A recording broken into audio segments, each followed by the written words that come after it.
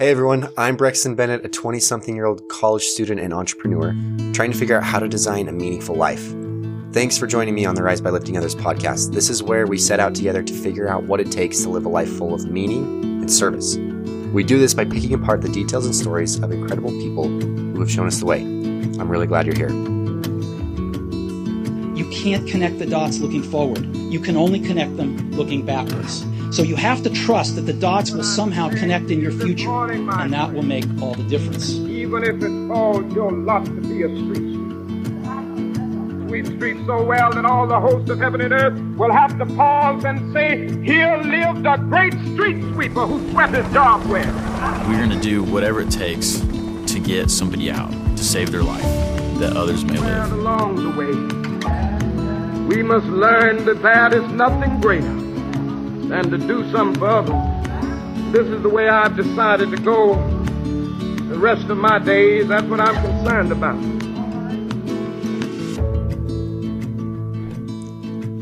Guys, today is an exciting day. We have with us on the show Professor Jim Stice. Now, at first I was really hesitant to do this because I don't want it to become a thing where I use Rate My Professor to introduce the guests on the show. But I was thinking about it, and I can't think of what better way to introduce somebody onto a show for college students and young adults than with the praise that our guest has received from those same college students. So to give you an idea, Professor Jim Stice is a professor of accounting at BYU, and I just have to share with you some of the incredible reviews, what people like you have said about him on Rate My Professor. Here's one. Professor Stice is the best professor/teacher that I have ever had. Ever. Period. Do everything you can to be in Stice's class. I am sad that my time in his class is over. Another one. Professor Stice is hands down my favorite professor thus far at BYU. His class is very tough, but so worth it. He is truly a world-class professor. Now this is very telling of the interview we had, and I especially like it. It says, so he teaches Accounting 310 is what it's called. It says, Accounting 310 is a nightmare, but hard is good. I learned so much from Professor Stice, and even though his class was the hardest I've taken, it was also my favorite, which I thought was really interesting. So Jim's more formal credentials begin with a PhD in accounting from the University of Washington, and since obtaining his doctorate, he has taught as a distinguished professor of accounting at Brigham Young University for 33 years now. He's served as Associate Dean of the Marriott School, and he's been the recipient of a lot of awards, both from students and from faculty, the most noteworthy of which is the university's highest teaching award, the Miser Excellence in Teaching Award. Apart from BYU, Jim has taught in academic and executive education programs in the US, Europe, South Africa, Singapore, China, just to name a few, for companies like IBM, Bank of America, and Ernst & Young.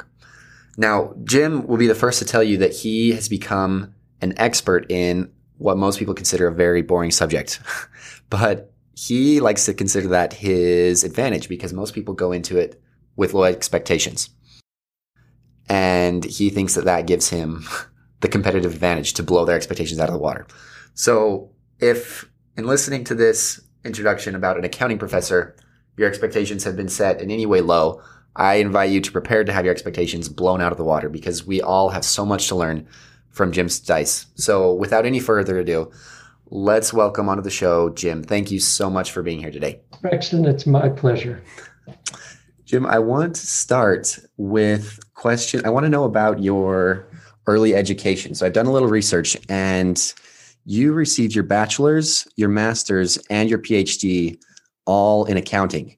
So one would be tempted to assume that Jim Stice came out of the womb holding an abacus, that accounting was from the very beginning the goal. Was that the case, that accounting was always the vision from as long as you can remember?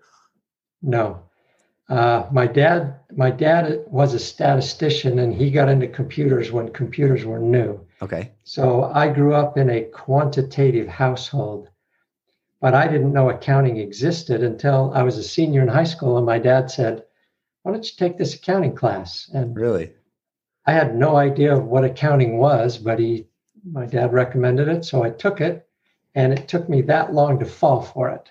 Really? I knew within a week this was for me. Now, and so accounting isn't the most romantic of subjects. What was it that made you fall for it so fast? Well, romance is in the eye of the beholder. That is true.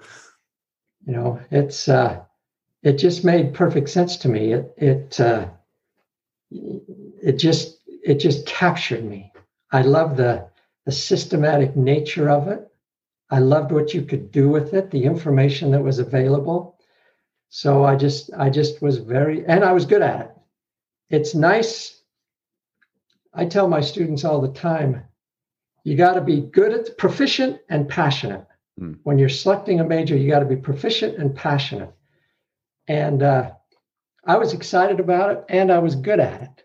There you go. I've met a lot of students who are excited about accounting, but aren't good at it. Don't major in accounting then. And I've met a lot who are good at it, but aren't excited about it. Don't major in accounting then, because there's something out there that you're both good at and excited about. And it turns out as a senior in high school, I found something that I was good at and I was excited about. So interesting. I knew when I was a senior that I was going to major in accounting. And you never looked back. Would you say I like this advice. I think this is interesting. Proficient and passionate. And so to a student who says, well, I don't know what that is yet, your advice then would be to keep looking. Don't give up. Keep looking. Because there's something out there. Yeah, your major is looking for you. You've just got to go find it. I've met students who say, I'm going to major in accounting. And I say, how did you do in your first class? Well, I haven't taken one yet. How do you know if you're good at it or you're even going to like it? Interesting. Go find your major is looking for you. You just need to find it. And when you find it, you'll say, man, I like this stuff and I'm good at it. Well, there's your major. And you just know. Steve Jobs gives a speech where he talks about when it comes to all matters of the heart, you'll know it when you find it. He talks about that same, look for what it is that makes your heart sing, I think is what he calls it. And the problem is when two things make your heart sing. I mean, that's a nice dilemma to have, but let's suppose I like accounting and I like finance. Well, now I've got to pick a major. Nice problem. Have you had that problem? I have not had that problem. So what do you say to a student who has had that problem? Just pick. Just pick one. Okay. Yeah, just pick one. So one of the questions that I actually had written down and I was thinking of getting to later, but that's really speaking of the same thing. I talk to a lot of people who are 2, sometimes even 3.5 years into a major. And they say, I'm really not that excited about, I've done enough that I've realized this really isn't what I want to spend the rest of my life doing, but I'm already this far in. I've invested so much into it. Should I really change majors again? At that point, would your advice be absolutely your chance if keep looking? Or what would you say to somebody in that scenario? Well, there's a lot of factors that go into play there. First of all, it's expensive to hang around and keep pursuing an education. And it turns out, and a lot of young people don't understand this, you don't have to spend your life in what you majored in. Okay. That's important. I majored in accounting, but I've done education for 32 years. So I majored in accounting, but I'm not an accountant. Turns out I found something else I was good at and passionate about that was consistent with my first passion, which was accounting. Turns out I found out that I love to teach. Yeah. And so I took my accounting knowledge and used that to become a teacher. Interesting. Well, so I want to kind of break that down a little bit more. Let's go a little deeper. Let's go back now. So you begin college, your undergrad. Since your class in high school, it's clear accounting is both your passion and your proficiency. It's where you want to go. Was there any point at college, was it just that simple that I have 4 years, I'm going to major in accounting? Were you envisioning maybe finding a big accounting firm to start working, or were you always going to get your PhD?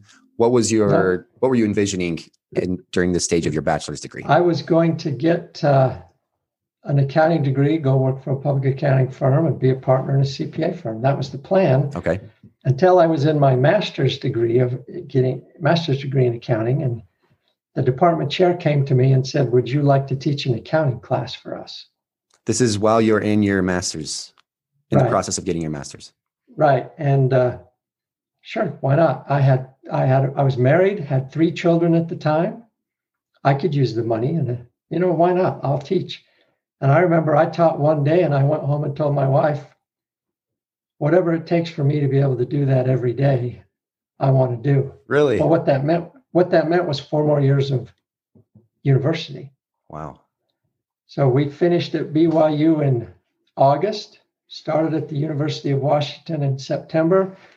We went to college for 8 years in a row. But at the end of the 8 years, I had the dream job. Interesting. Now, when you say your wife was also going to school, or it was a team effort to get you through school?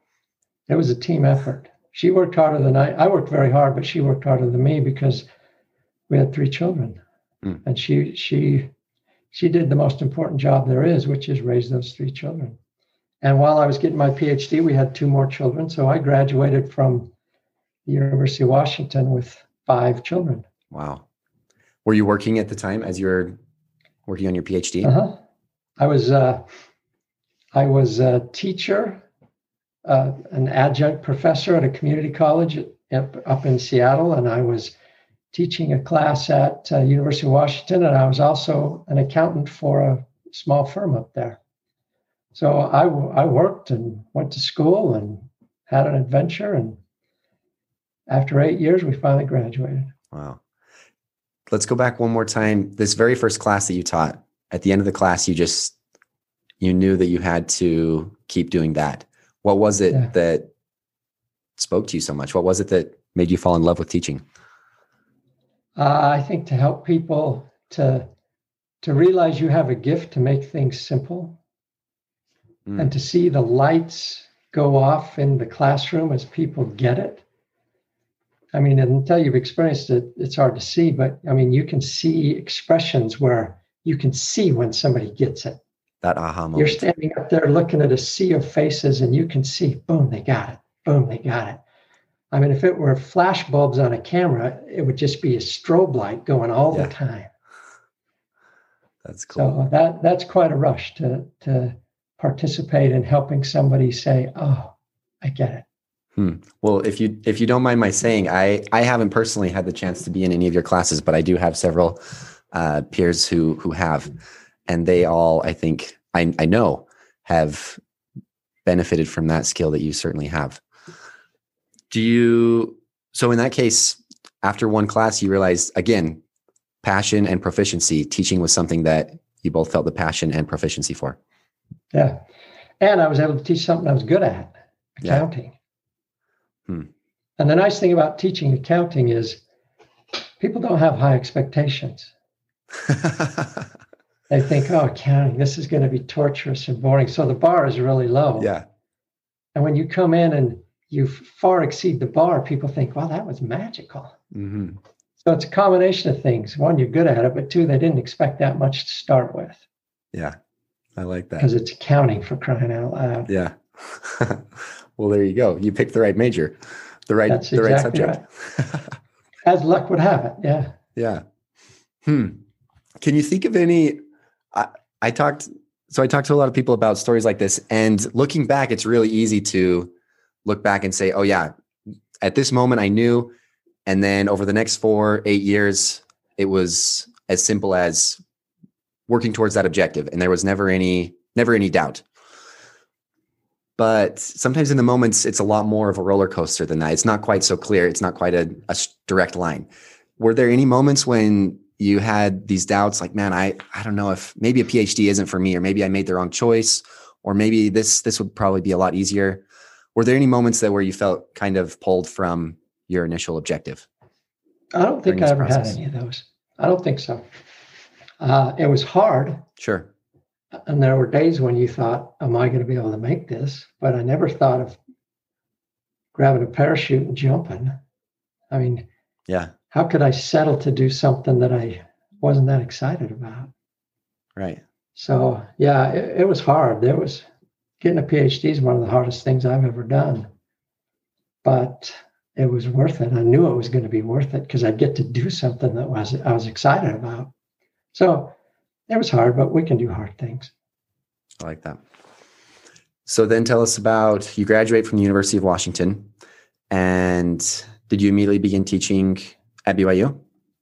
Yes, I graduated, came back to BYU, and I've been here for 32 years now. 32 years. And is your brother, so your brother is also an accounting professor at BYU. Mm-hmm. Is he older or younger? I actually don't know. He's older than me. We graduated a year apart. Uh-huh. And then he started out at the University of Arizona. Then he went to Rice University. Then he went to the Hong Kong Institute of Science and Technology. So he spent 10 years at other universities before he got to BYU. So I've been there 32 years. He's been there 22 years. Got it. And how has that been working side by side with your brother? That's the best thing ever. Is it? It actually is the best thing ever. For heaven's sakes, don't tell him, but man, it's the best part of my job. Okay. The lips are sealed. That's cool. Yeah, it's quite satisfying to do something you love with your brother. Interesting. So before this interview, I try to talk to a lot of fellow students and ask them if they have any questions that they'd like asked or that they'd like to discuss. And one that I thought was interesting, and I'm curious to see what your thoughts are, is I had one person tell me that they've struggled with, they called it sort of this cycle of negative inertia. So especially in the business school, there's this need to have experience to get experience. If I want to get into this big firm, I need to have landed this cool or this really exciting internship. But in order to get that internship, I need to have this kind of experience to get in there. And it just seems like this really tight cycle that's hard to break into. Do you have any advice for students on how to break that negative inertia? My opinion is a lot of that negative inertia is in their head. Okay. They put up these obstacles that aren't really there. Sure. But, it's like climbing a hill. When you're at the bottom of it looking up, it's pretty steep. But when you get to the top, you say, well, that wasn't so bad. A lot of times we talk ourselves out of doing stuff. Yeah. I think the truth is, and I've taught my career at BYU, so I can't speak to other universities, but you're smart enough to get in the accounting program or the business school. Sure. You're smart enough to do well. And we always think, oh, I've got to get the next step just right. And the truth is you don't. Oh, I've got to have an internship at this company, or I've got to have an internship. No, what recruiters at the end of the day, what recruiters want are smart people who can work really hard. Put your head down, get through your degree, work really hard, show, as a result of your efforts, show that you're intelligent and that you can work hard. They'll buy you. They'll hire you. It's not as critical to have this internship to go to point A to B to C. Get in there, put your head down. And at the end of the day, you'll pop out and people will say, I want somebody who's smart and can work hard. Here they are. Interesting. I really think there's a lot to be learned from the way you tell your story, that a lot of us really try it. When you're in the thick of it, when you're in the middle of this process, it's really easy for it to seem insurmountable with a million different options, so much confusion. But the way you tell your story, I really think it can be as simple as, this really is what I want to do. And it's going to be hard, but that doesn't make it wrong. And it comes down to the simple matter of putting your head down and pressing forward and saying, this is my objective. That's what's got me where I'm at, is I just work real hard. I think that's very clear. I'm not the sharpest pencil in the box, but boy, I can work hard. And it turns out nowadays there's a lot of smart people, but somebody who'll just work real hard, that's a little bit more rare commodity. But if you could combine the two, if you can be kind of sharp but work really hard, the market values that. And, you can stand in what they call the messy middle and say, oh, man, I got to do this and I got to do that. You can worry the fun out of this. But, just put your head down. Do what you can to control what you can control. And what you can't control, don't worry about it. If you can't get that internship, That's all right. Do what you can do, and then make the best of that. And what you'll find at the end of the day is most of those things you were worrying about weren't worth worrying about. But it's easy for an old man who's got a lot of runway behind him to see that now. But the sooner you young people can learn it, the better. Sure. Most, as a church leader once said, sometimes we get caught up in the thick of thin things. I really like that. Neil A. Maxwell, an apostle in the Church of Jesus Christ of Latter-day Saints. We can get caught up in the thick of thin things, and we spend a lot of time there. Yeah. And we think everything, the faith we have on Sunday, we forget about on Monday, and we think we're on our own. Yeah. But we're not. Our job is to do our best. Our job is to strive. And if we've done our best with a pure heart, it's going to turn out all right. Turns out we're not going to be abandoned by heaven just when it gets hard. It turns out when it gets hard is when heaven works the hardest. That's powerful. I like that a lot. I want to ask one more question about advice on approaching school. This is one that I was excited to ask you. I've actually you've advised me personally on this before, and I've gone back and thought about this multiple times. You have told me in the past the importance of approaching school as a way to learn to think systematically. There are a lot of people, especially more and more, it seems, that argue that school is no longer a necessity to achieve certain things in business or whatever it is your career goal may be. And so there are those that would argue in favor, those that would argue against the importance of school. And personally, I really think it comes down to the way you approach it. It can either work or not work for you, depending on how you approach it. I'd love to hear you elaborate a little bit on how you can approach school so that it really you're able to get the most out of it. Yeah, I think to use a computer as an analogy, if you're going to school just to fill up your hard drive, well, we can upgrade your hard drive. Sure. We're going to school to upgrade our CPU. So we're going there to learn how to think. If all you're doing is learning facts and figures, I can Google pretty much any fact and figure you've got in your head. So if all you're doing is using this as a storage device, you're not going to get much out of it. But if you're approaching every topic with, how am I going to upgrade my processing unit here? How am I going to be a crisper thinker, a cleaner thinker? Then school is valuable. So yeah, if you're going to school with the idea of, I'm just learning a bunch of information that's not going to be relevant, yeah, you're probably right. But if you're going to school to say, I want to hang out with smart people and learn how do they think and how do I think better? How do I use information to make better decisions? If you're just going to school to learn how to get information, I agree, it might not be the best use of your time. But if you're going to school to learn how to use information to make better decisions, that's, I think, where school can add value. Again, it's the processing unit, it's not the hard drive. That's a really good example. That's a really good way to articulate it. What is your opinion? Some would argue that there are certain career paths where the degree is not worth the time, that there are much better ways to go about it. Where do you fall in that camp of a degree is worth having no matter what, or it depends on what you're doing? Do you have strong feelings on that? Well, I think students should look at where the end of the degree takes them when they're standing at the start. I mean, it's exciting that you want to I'll make up an example so we don't offend anybody. Yeah. Actually, what if maybe make it even more, I would love to use my example. So I'll tell you, maybe this is the reason that I fixate on this a little more than most. And so I'll put my story out there.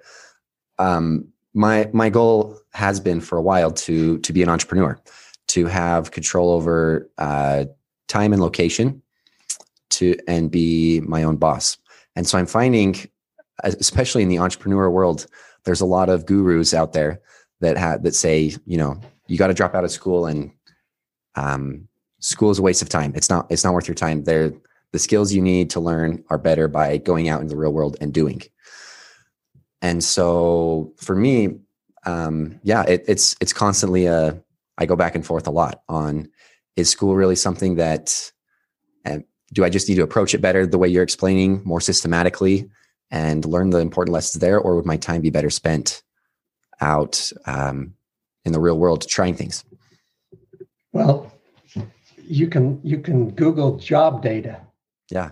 Find out how much money people who graduate from college make versus people who don't. Sure. Google that. What you'll find out is there is a premium for college education. Right. Now, there are also premiums for majors in college education. So there are a lot of gurus out there who will say you don't need school. And for some people, they're right. But for some people, they're not. So to me, you as an individual have to decide, do I want to take the risk? School makes things less risky. You can always be an entrepreneur with or without school. Sure. And I shouldn't say always, but you can be an entrepreneur with a degree. You can be an entrepreneur without a degree. Which one has the lowest variance? Which one increases the likelihood of success? Sure. I would argue that across a big group of individuals, a college degree will help you more. Now, there are exceptions. If you look at a normal curve, there's always the tail. So you'll always have people who didn't go to school. The Mark Zuckerbergs and that made dropped it out big. of Harvard. Sure. That's right. And they'll be in the tail. And the danger is we think, well, I'll be in the tail too. Well, everybody can't be in the upper tail. That's why it's a distribution. Sure. So it's just a little more risky to go it without the tools you might pick up in college. Sure. I like that a lot. A college degree doesn't guarantee it. It just increases the likelihood. Now, if you major in flower identification of the Wasatch Mountains, if you're standing at the start of that major saying, you should ask yourself, what am I going to do at the end? Sure. And if there's not a big opportunity set, you ought to think about, should I even start down this road? Mm-hmm. I'm gonna major in early morning bird calls. Well, what are you going to do at the end of that? Sure. If you pick accounting, for example, that's what I'm familiar with. If you pick accounting, you have options at the end, identifiable options. But if you've majored in early morning bird calls, your opportunity set at the end is not that big. And if I had one wish, it would be that students at the start, when they're saying, I'm going to choose this as a path, I wish they would look at the end and say, what's my opportunity set when I graduate? Yeah. Now, you don't have to, and again, to use accounting, just because you major in accounting doesn't mean you have to be an accountant. There are other things you can do with an accounting degree. But there are some majors where you don't have a big opportunity set at the end. And I wish students would think about the end while they're standing at the beginning.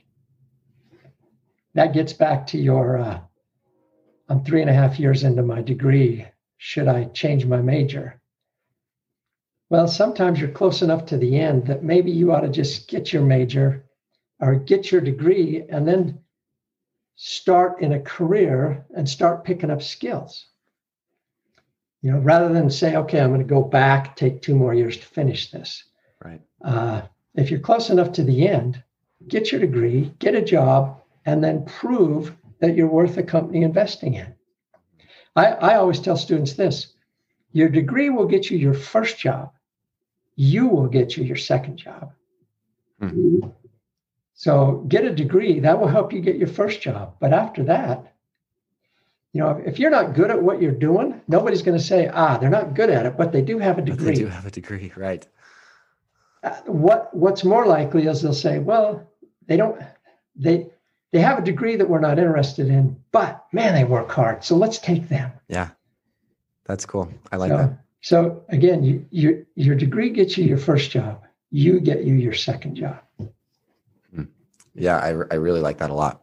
One thought that's come to me as I've listened to your response for my personal situation, I think that what you were explaining earlier, that picking a goal, and just because it gets really hard or it seems more challenging or might seem like a path of more resistance, doesn't necessarily mean that it's the wrong way, because an easier path comes up. So for me personally, that comes to mind, thinking if it makes more sense to get a degree, the reason it might seem more appealing is it likely is the easier path, but that doesn't necessarily make it the more compelling. And I think that's really good advice. I like that a lot. I had a son. I have 7 children. 6 went to the university. 1 did not. And the one who did not was quite successful. Quite successful. Went on to be in a tech company, running a tech company. And he'd be the first person to say, I was fortunate. And anybody who looks at me and says, I'm just going to do what he did, he said, there are too many breaks you have to have Sure. to get to this place. And so his counsel is, if you can go to school, go to school. Now, some people aren't cut out for school, and that's fine. Interesting. But just because it's hard doesn't mean you shouldn't do it, because it turns out you're going to run into hard everywhere. Yeah. Hey, I'm not going to go to school. Well, guess what? You're still going to run into hard. But hopefully school will have prepared you with tools and with abilities that will help you deal with hard. But if you think I'm going to avoid school because it's hard, you may avoid school, but you're not going to avoid hard. Yeah, absolutely. That's great. I really like that. Do you have any personal methods or strategies when you run into hard? You're no stranger to hard, and you've talked about that you have the ability to work hard when necessary. What are some of the things you think that enable you to work hard? What's your strategy for approaching this is going to be really hard? Take the elephant, break it down into pieces. Mm-hmm. I can't climb Mount Everest, but I can get to this. Yeah. And once I'm there, I can get here. So I tend to break hard down into little pieces. I do little hards. Big hards are too hard. Sure. But if you break it down into little hards, so I'm very systematic. Here's the mountain I have to climb. Step 1. Sure. Step 2. Step 3. If you look at step 10, that's too hard. And then step 1 is just give me step too 1. much. You're so overwhelmed that you can't even take step 1. That's right. So I just say, well, I'm going to do step 1, and then I'll do step 2. And I also say to myself, and I say this to myself a lot, anybody can do easy. The market doesn't pay a premium for easy. That people who can do easy are a dime a dozen. If you want to differentiate yourself, you develop the ability to have discipline and work through stuff that other people would say, that's too hard for me. The market values somebody who says, I will do hard. Yeah. That's an important thing to remember. You've just got to train yourself to say, if it's hard, I always say, oh, this is hard. Well, that's my test. Because it's not a test to do easy. Sure. The test is to do hard. That's great. Thank you for sharing. So tell me now, I would love to hear, you've now been a university professor, serving and blessing the lives of students for multiple decades. Can you tell us about any particular stories, meaningful moments that focusing on teaching has enabled you to really change or bless the life of somebody else? Moments that stand out. Sure. The best part of being a teacher is what happens in your office during office hours. Really? Yeah. Because students come to your office and it turns out they don't have questions about accounting. They come to your office to have questions about, I'm at this decision point, or I'm struggling with this part of life. It's when you help people through that. I can help anybody through accounting. But the satisfying moments are when somebody says, I'm struggling with this, and you get to help walk them through a dilemma that they're facing. So the best part is when you help somebody with life. Turns out accounting, I tell students all the time, accounting is interesting. But it turns out I used to love accounting. Now I like accounting. I love influencing young people for good. I just happen to do it with using accounting as a vehicle. But the satisfaction doesn't, if at the end of my life, all they do is say, man, that guy could teach accounting, that would be kind of empty. But when they say, nobody ever writes me 5 years after the fact and says, hey, loved how you taught me accounting. Yeah. But they write and say, man, I loved how you changed my life when you said this. I get an email from a gentleman regularly for about the last 4 years. Every time he finishes the Book of Mormon, he writes me a letter, an email that says, hey, I just want you to know, based on what you said, I've started reading the Book of Mormon, and it's been 4.5 years now, and I haven't missed a day. Wow. That's satisfaction. And I'm sure he knows his accounting, but that's not the important thing. It's how you help somebody live a better life that provides satisfaction. I think something that is worth pointing out, that's standing out to me from that, is that your decision to push through the hard things and become proficient in this hard skill of accounting has put you in a position where then you're able, that becomes a channel for you to reach students and that's right, help them in other areas of their life. If the fact you may be a great counselor, advisor on these other big questions that students have, but without this skill in accounting, you wouldn't have the same channel or the same platform to be able to reach and have such a powerful influence on these students. I think that's right. And the lesson that I've always, that I'll talk to people about is there are a lot of accounting professionals who wish they were accounting professors. There aren't a lot of accounting professors who wish they were accounting professionals. How interesting. And the choice is, those of us who are accounting professors were willing to work hard when it was hard, when we were young and starting a family. And that was a hard road, but it's a bigger payoff. At least for me, it's just been a bigger payoff. I wouldn't want to be anything else than what I am in the career that I am, because it allows me to influence young people for good and teach a little accounting while I'm at it. Yeah, that's powerful. So I think one of my takeaways is, if you want to be able to live a life full of service and helping others, it might seem counterproductive at the time, but developing a skill, becoming professional at something really will, when your sincere desire is to bless the lives of others, will eventually put you in a position where more and more you're able to reach and bless others, serve others. Well, yeah, it turns out Heavenly Father is going to use you and the tools that you have. So acquire good tools, and He will use them. Well put. He's not going to let you go to waste. If you've got skills and abilities that He can use, He will use them. And you think, well, what does accounting have to do with building the kingdom? It's not accounting. It's the way this thing works up here. He can use a systematic thinker. He can use a critical thinker. He can use somebody who can do analysis. And He can use somebody who works here, who has a heart that desires to touch people. Yeah. So he will use your skill set. So get a good skill set. I like that. One question that I always ask, and I'd love to know your thoughts. So the president of the Church of Jesus Christ at one point, Gordon B. Hinckley, he once said, one of the great ironies of life is this: he who serves is almost always benefited more than he who is served. Can you think of any ways that this irony has proven true in your life? Yeah. Now it's a point of selfishness.